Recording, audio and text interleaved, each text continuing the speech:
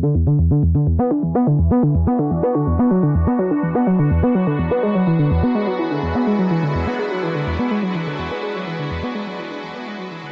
to World Policy on Air, a weekly podcast from the pages and website of World Policy Journal, published by the nonprofit World Policy Institute in New York. I'm David Alpern.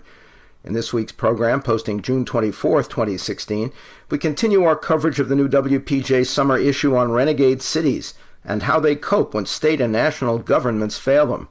World Policy fellow Kavitha Rajagopalan guides us through one dramatic case study in her article headlined Bottling Up Discontent about the Indian city of Chennai's black market for water. We'll also point out other top features in the new summer issue. But first, some timely insights from Washington with Paul Brandus, who runs the West Wing Report's news service. Well, disappointment in the White House as Britain votes to leave the European Union.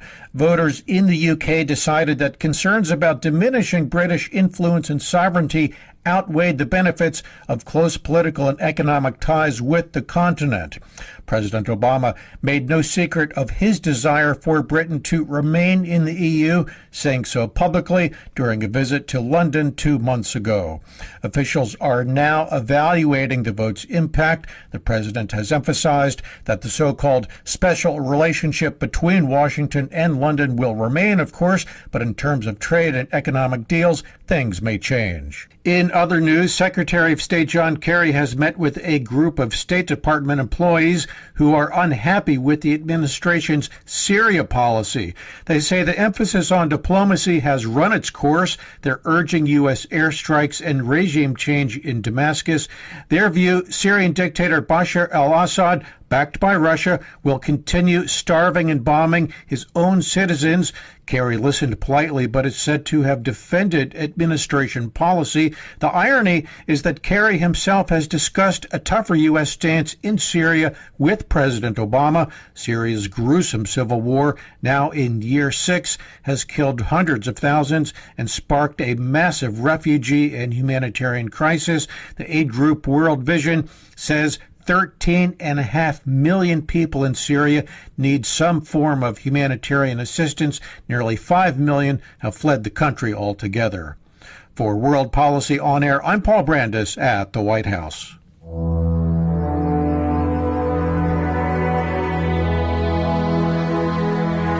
You're listening to World Policy On Air. Now this. 10 states across India are suffering from massive droughts, impacting 330 million people out of its 1 billion population. A study done by the Associated Chambers of Commerce shows that 2 consecutive years of droughts have led to a massive water shortage. The situation is so grim, a large part of the money earmarked for the country's development will now have to go towards aid and subsidies. Mother Nature can be cruel, of course, as that recent report on China's CCTV only began to hint at. But India's current water crisis is also a product of commercial greed mixed with bad planning and regulation by government officials at many levels.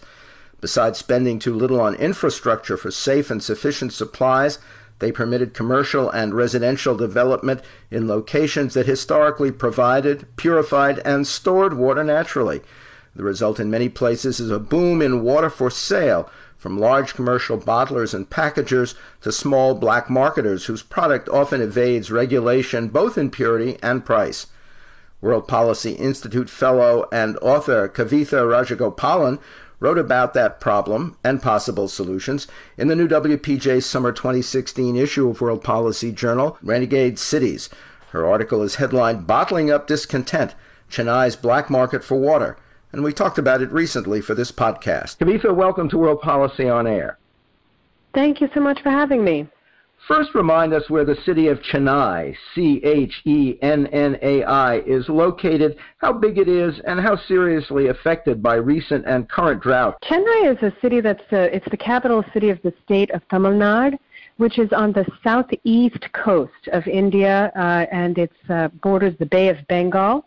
It's not actually in the hot drought zone of this current crisis or of many of the droughts that have hit international headlines over the last several decades. That zone encompasses about 11 to 13 states, depending on who you're talking to, across the north and the center of the country. But of course, the mentality and how to respond to water crises like these droughts affects the whole country and can be found in Chennai as well.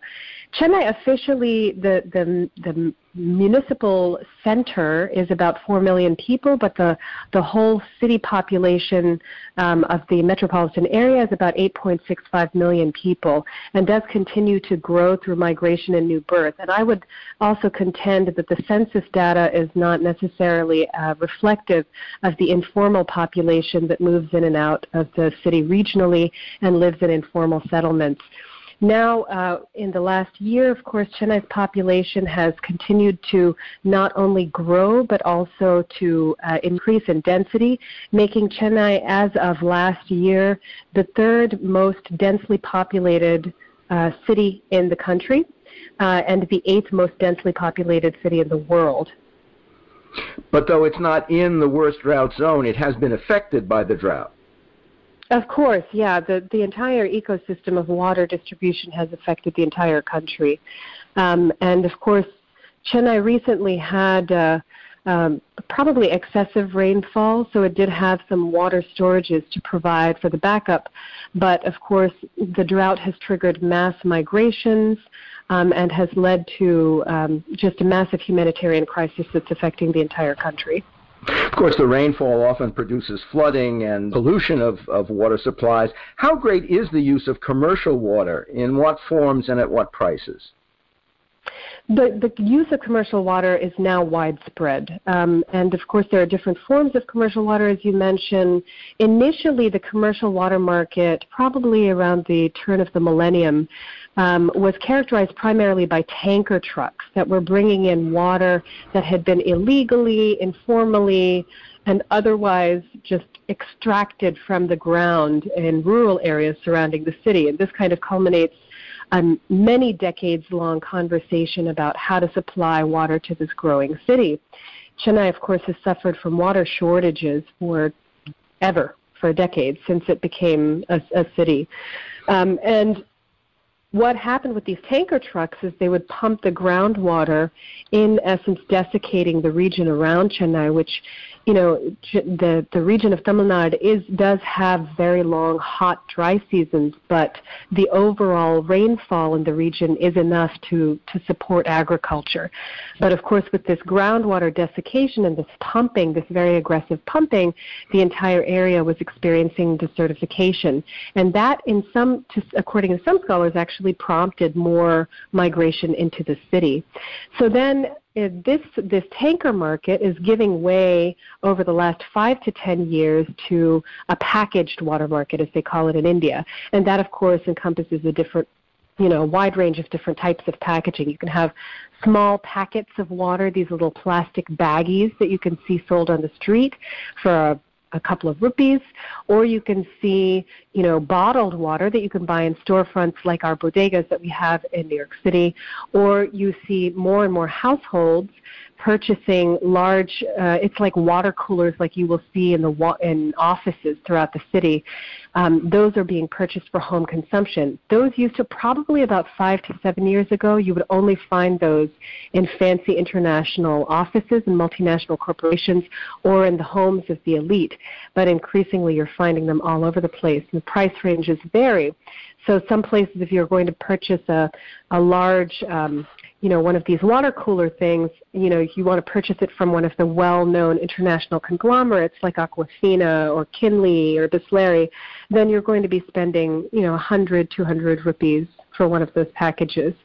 But there are also other smaller suppliers who use unmarked bottles, and the prices can range from anywhere from 15, 20 rupees for one of those large containers up to about 50.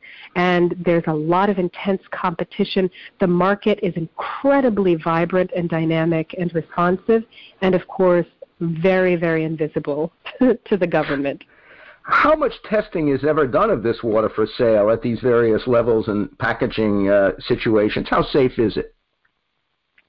Well, to say it briefly, it's not very safe. The Food Safety and Standards Regulation of 2011 does mandate that no one can manufacture, sell, or distribute, or even exhibit packaged drinking water that doesn't have the Bureau of Indian Standards certification mark.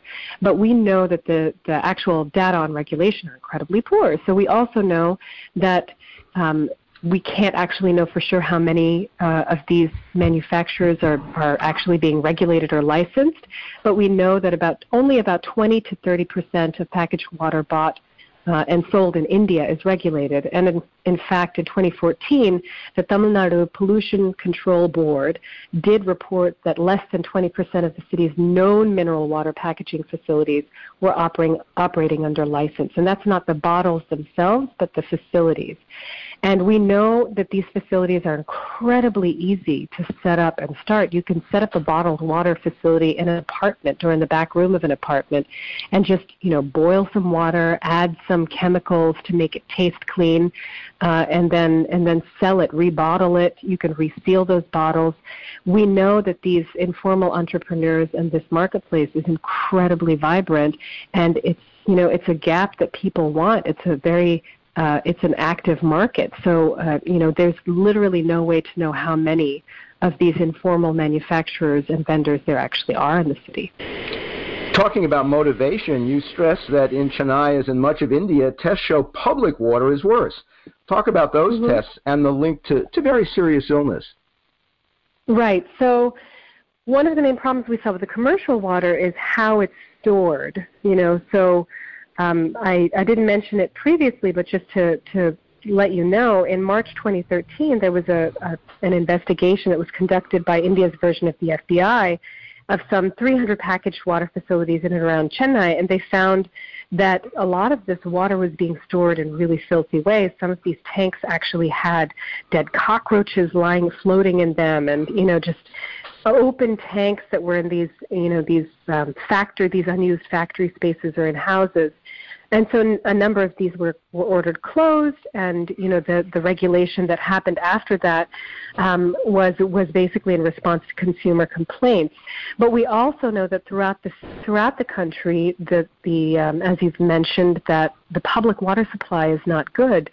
In 2013, a survey was conducted by this private company, and this kind of reinforces what we're seeing from government reports. And in that survey, about 61% of households in 8 cities reported that the water that they received from the government supply was contaminated. And that same supply found that waterborne diseases accounted for 77% of all disease incidents in India. So we know this is a major problem. We know that disease from water contamination is on the rise. And at the same time, the piped water system is very poorly regulated.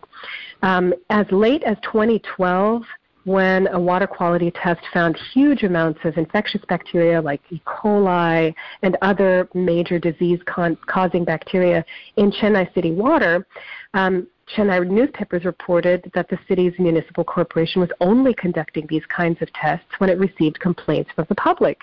And of course, a public like this has a high tolerance for poor quality water, and also doesn't trust the government. So reporting levels can be assumed to be very low.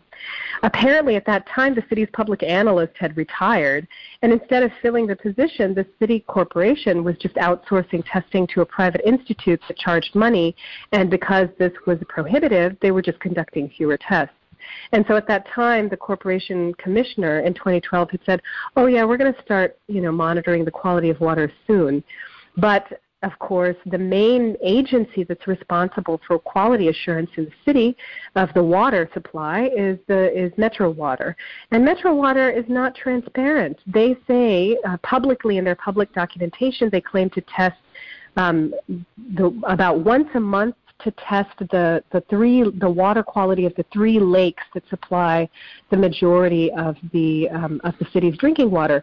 And we know that the city, from what we know with this pumped groundwater, and with all of the alternate lakes and other sources of water that are being developed, bore wells, and some of these smaller lakes, we know those aren't being tested because they're saying they're testing the three main lakes. And of course, we also know that the majority of water contamination doesn't begin at the source. It doesn't begin in the lakes itself, but as the water passes through the pipe system, with the pipes that are rusted, broken, old, not very well maintained. In some parts of the city's drinking water passes through the same pipes that carry the city's sewage with some kind of a switch mechanism, and a lot of these pipes are broken, so they allow contaminants from the ground in. The Metro Water does claim to test and collect about 500 samples each month from the city's distribution system, but I would argue, and I imagine you would agree, that that's a woefully small sample for a city of this size. So it's clear people at every economic level are willing to pay almost as a matter of self-preservation. And you say even the major public water system is a customer on the black market. Oh, absolutely. This was revealed in a report by an economist, a very well-reputed economist named S. Janakaran, and he found that the Metro Water had actually been purchasing, the majority of this pumped water from the tankers that were coming into the city every day. And, we aren't even at this point touching on the challenges that this tanker transport has been posing for overall air pollution and congestion and traffic and just accidents on the street. So, it seems like the city is complicit in a lot of these things. And I also think part of the confidence and this willingness to pay we have to understand as a part of the nature of consumer behavior in India, which has changed rapidly over the last 20 years, to shift its confidence from public institutions. India was a very openly socialist country when it was made independent in 1947, and now the confidence is in the market. And in a place like India, there's a very, very fine line, if a line at all, between informal and formal markets. So while you may have these savvy global customers who are looking for brands that have an internal quality control process, most Indians would just look at something in the market and say this is something for purchase, and there's a huge amount of confidence in the market that's been instilled and developed and cultivated over the last 10, 15 years. And this market confidence does also have a lot to do with the fact that the market offers a lot more opportunity for Indians than public institutions.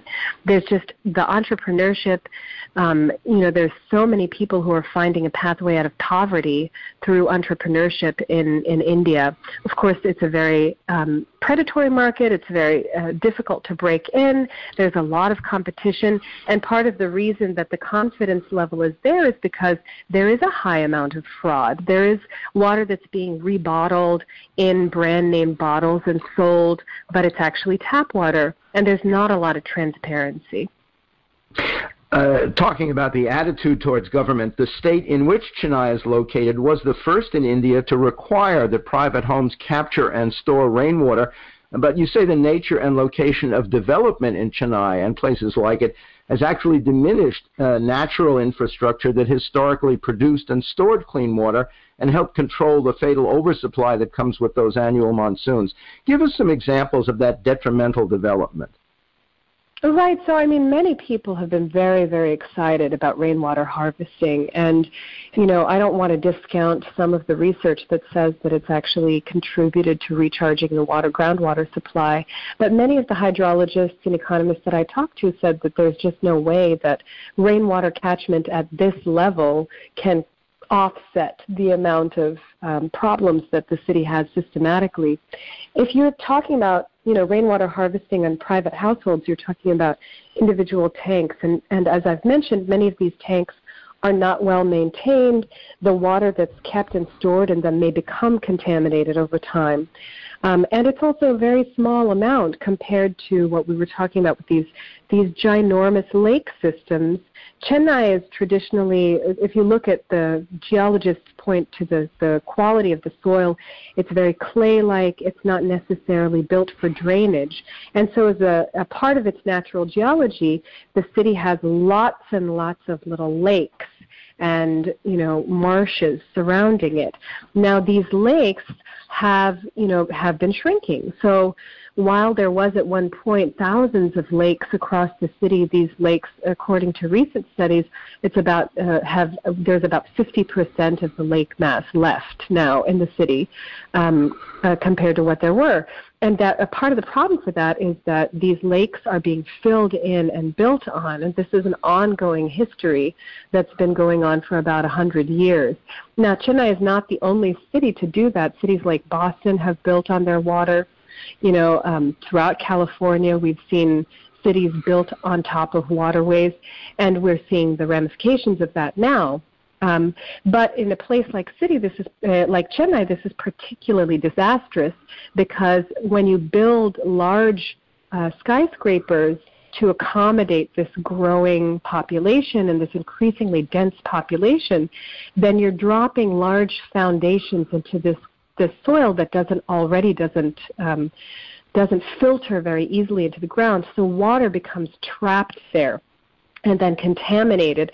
And then as water is piped through the city, and these pipes, as I've mentioned, are not very well maintained and are falling apart, then this contaminated groundwater seeps into the water supply.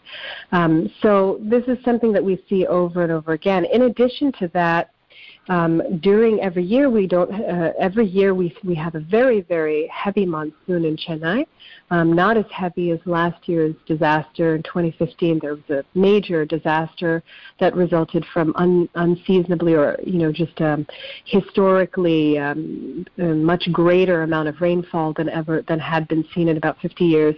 But now we're seeing a lot of this water just doesn't drain during the year. So during the monsoon season, it's not unheard of to just kind of wade through the city. The city is partially underwater. There's animals dying in the water. There's trash accumulating in the water, and all of that water is also then eventually seeping into the ground and becoming a part of the contaminated water supply. So we know that this process of development, of hyper-development, has not only exacerbated the problem, but may in fact actually be causing this high level of flooding every year that then contributes to this rising level of waterborne disease throughout the city. What about government promises to upgrade public water systems on paper, in politics, and finally in practice? I'm so glad you mentioned politics because this is a very political process here. Chennai is a politically very vibrant city, and Tamil Nadu has many competing parties in play.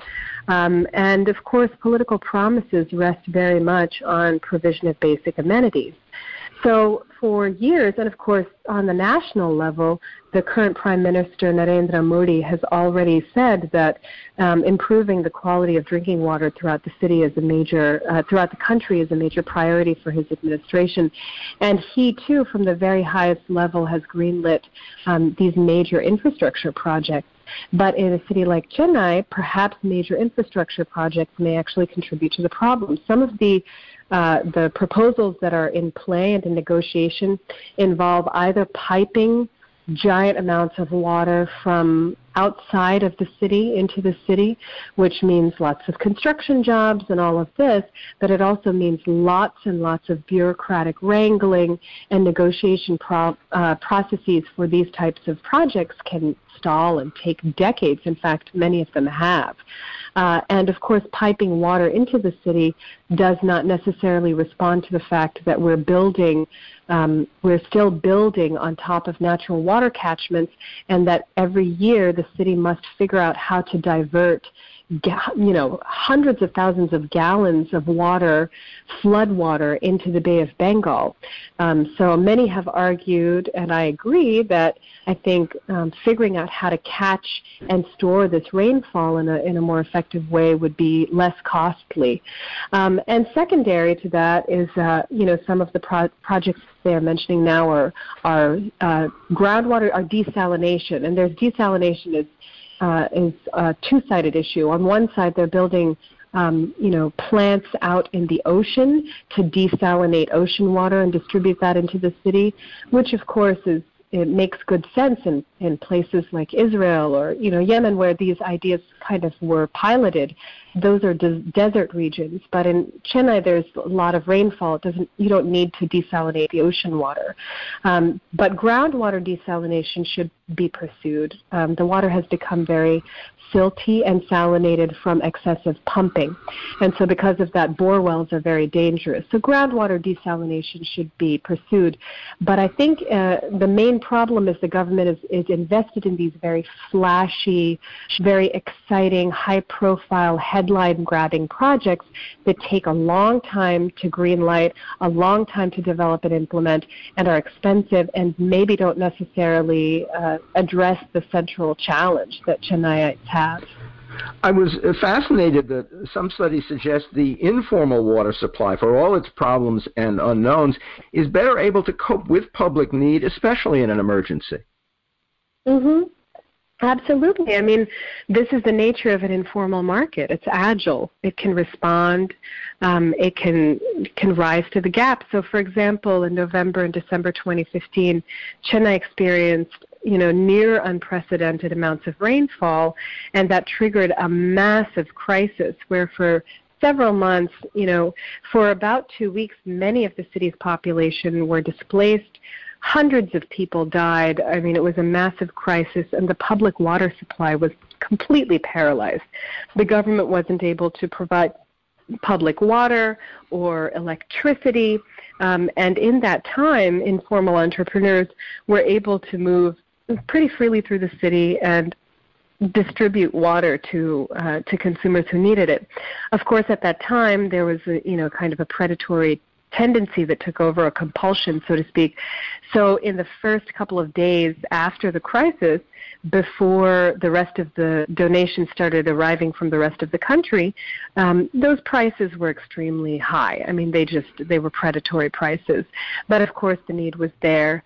I think it's unrealistic to expect that the water supply, that the informal water supply, especially as poorly regulated as it is a natural solution to Chennai's problem, but it's also unrealistic to expect that we can just regulate it out of existence. At this point, people have confidence in informal water.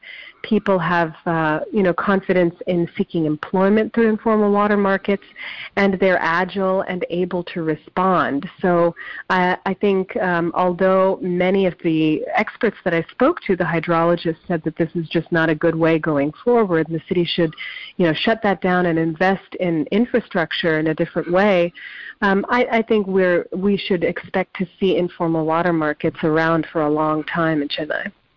And you say there are proposals to better coordinate private and public water systems, but not to over-regulate. Talk about that. How much regulation might be too much and why?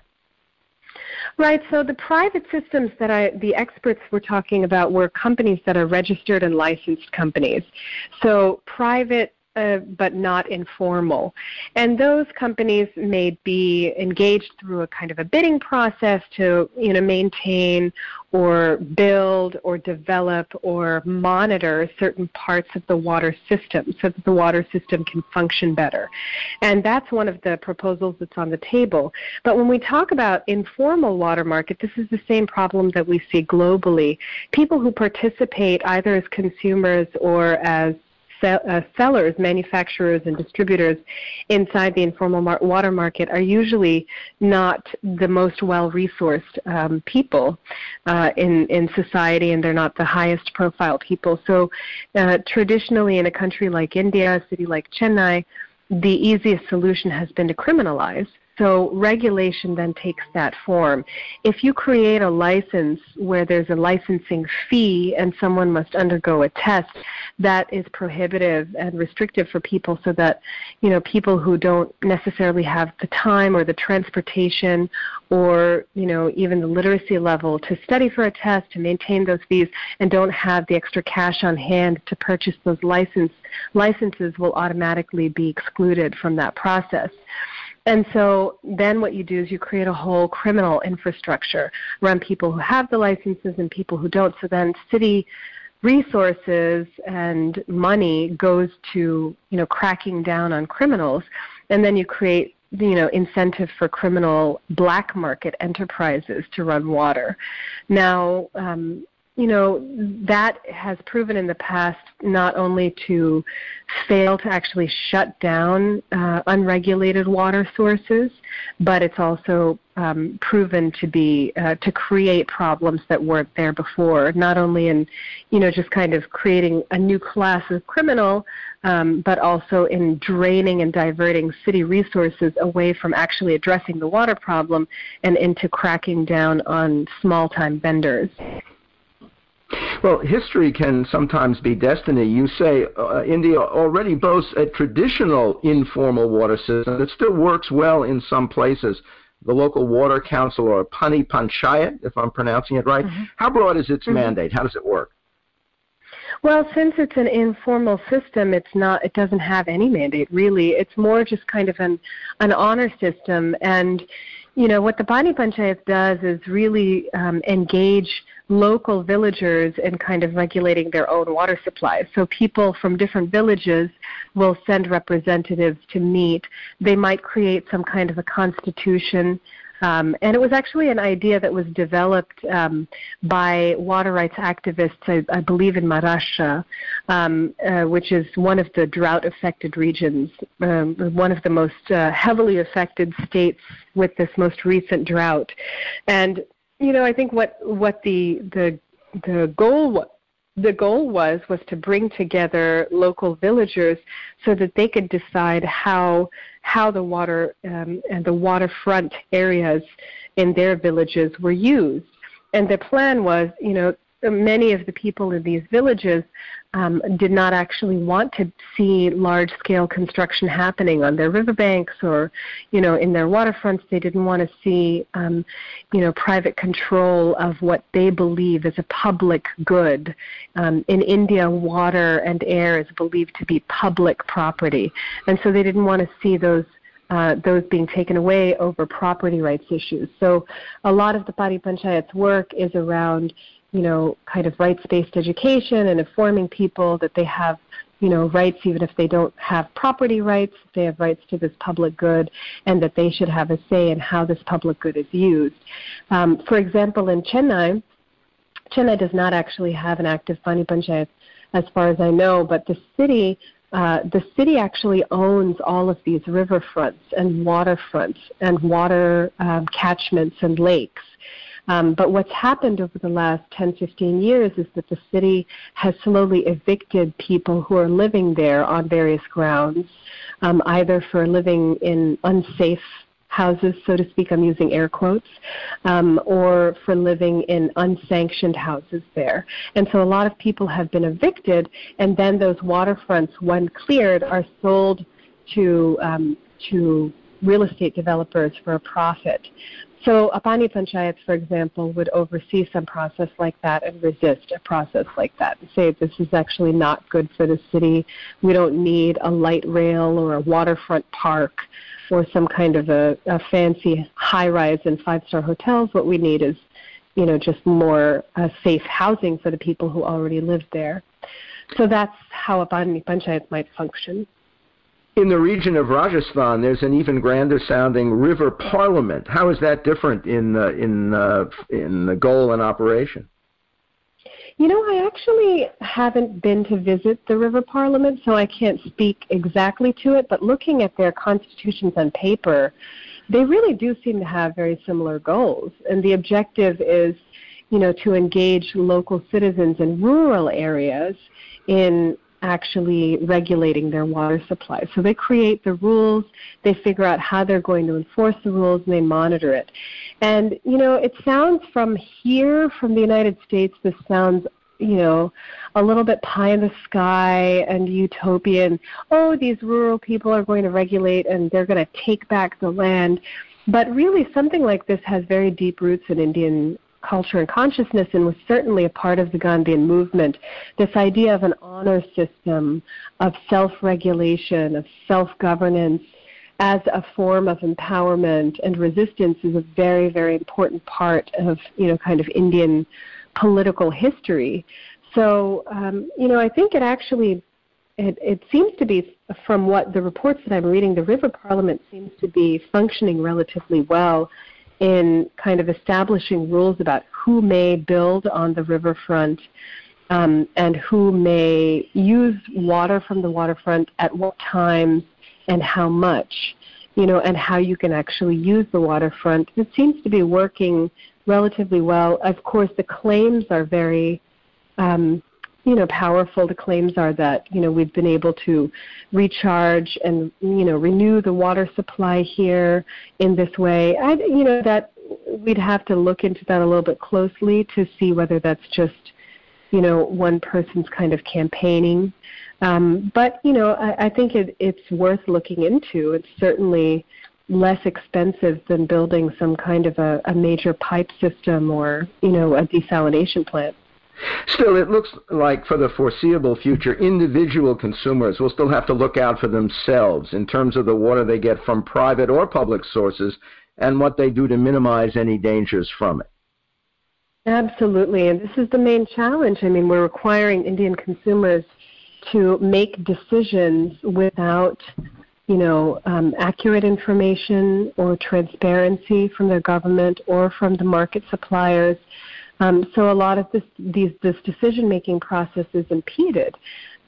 So, I hope in the future to see a system in which Indian consumers get better information about what kind of resources are available to them and can participate in determining how their water supply is maintained and developed in the future so that they can, make better decisions for their health. And some people have actually said, some researchers have actually said in the interim period that the best way of reducing waterborne disease is to actually engage directly with household consumers and educate them as to how they can treat and maintain their water supply in their own homes on the back end. Kavitha, thank you. Thank you so much for having me. It's been a pleasure. World Policy Institute fellow Kavitha Rajagopalan is the author of Muslims of Metropolis, the stories of 3 immigrant families in the West, from Rutgers University Press, and a forthcoming volume titled All Roads, The New Nomads, Invisible Journeys, and the Future of Citizenship in a Global World. Her article in the new summer 2016 issue of World Policy Journal is headlined Bottling Up Discontent, Chennai's Black Market for Water.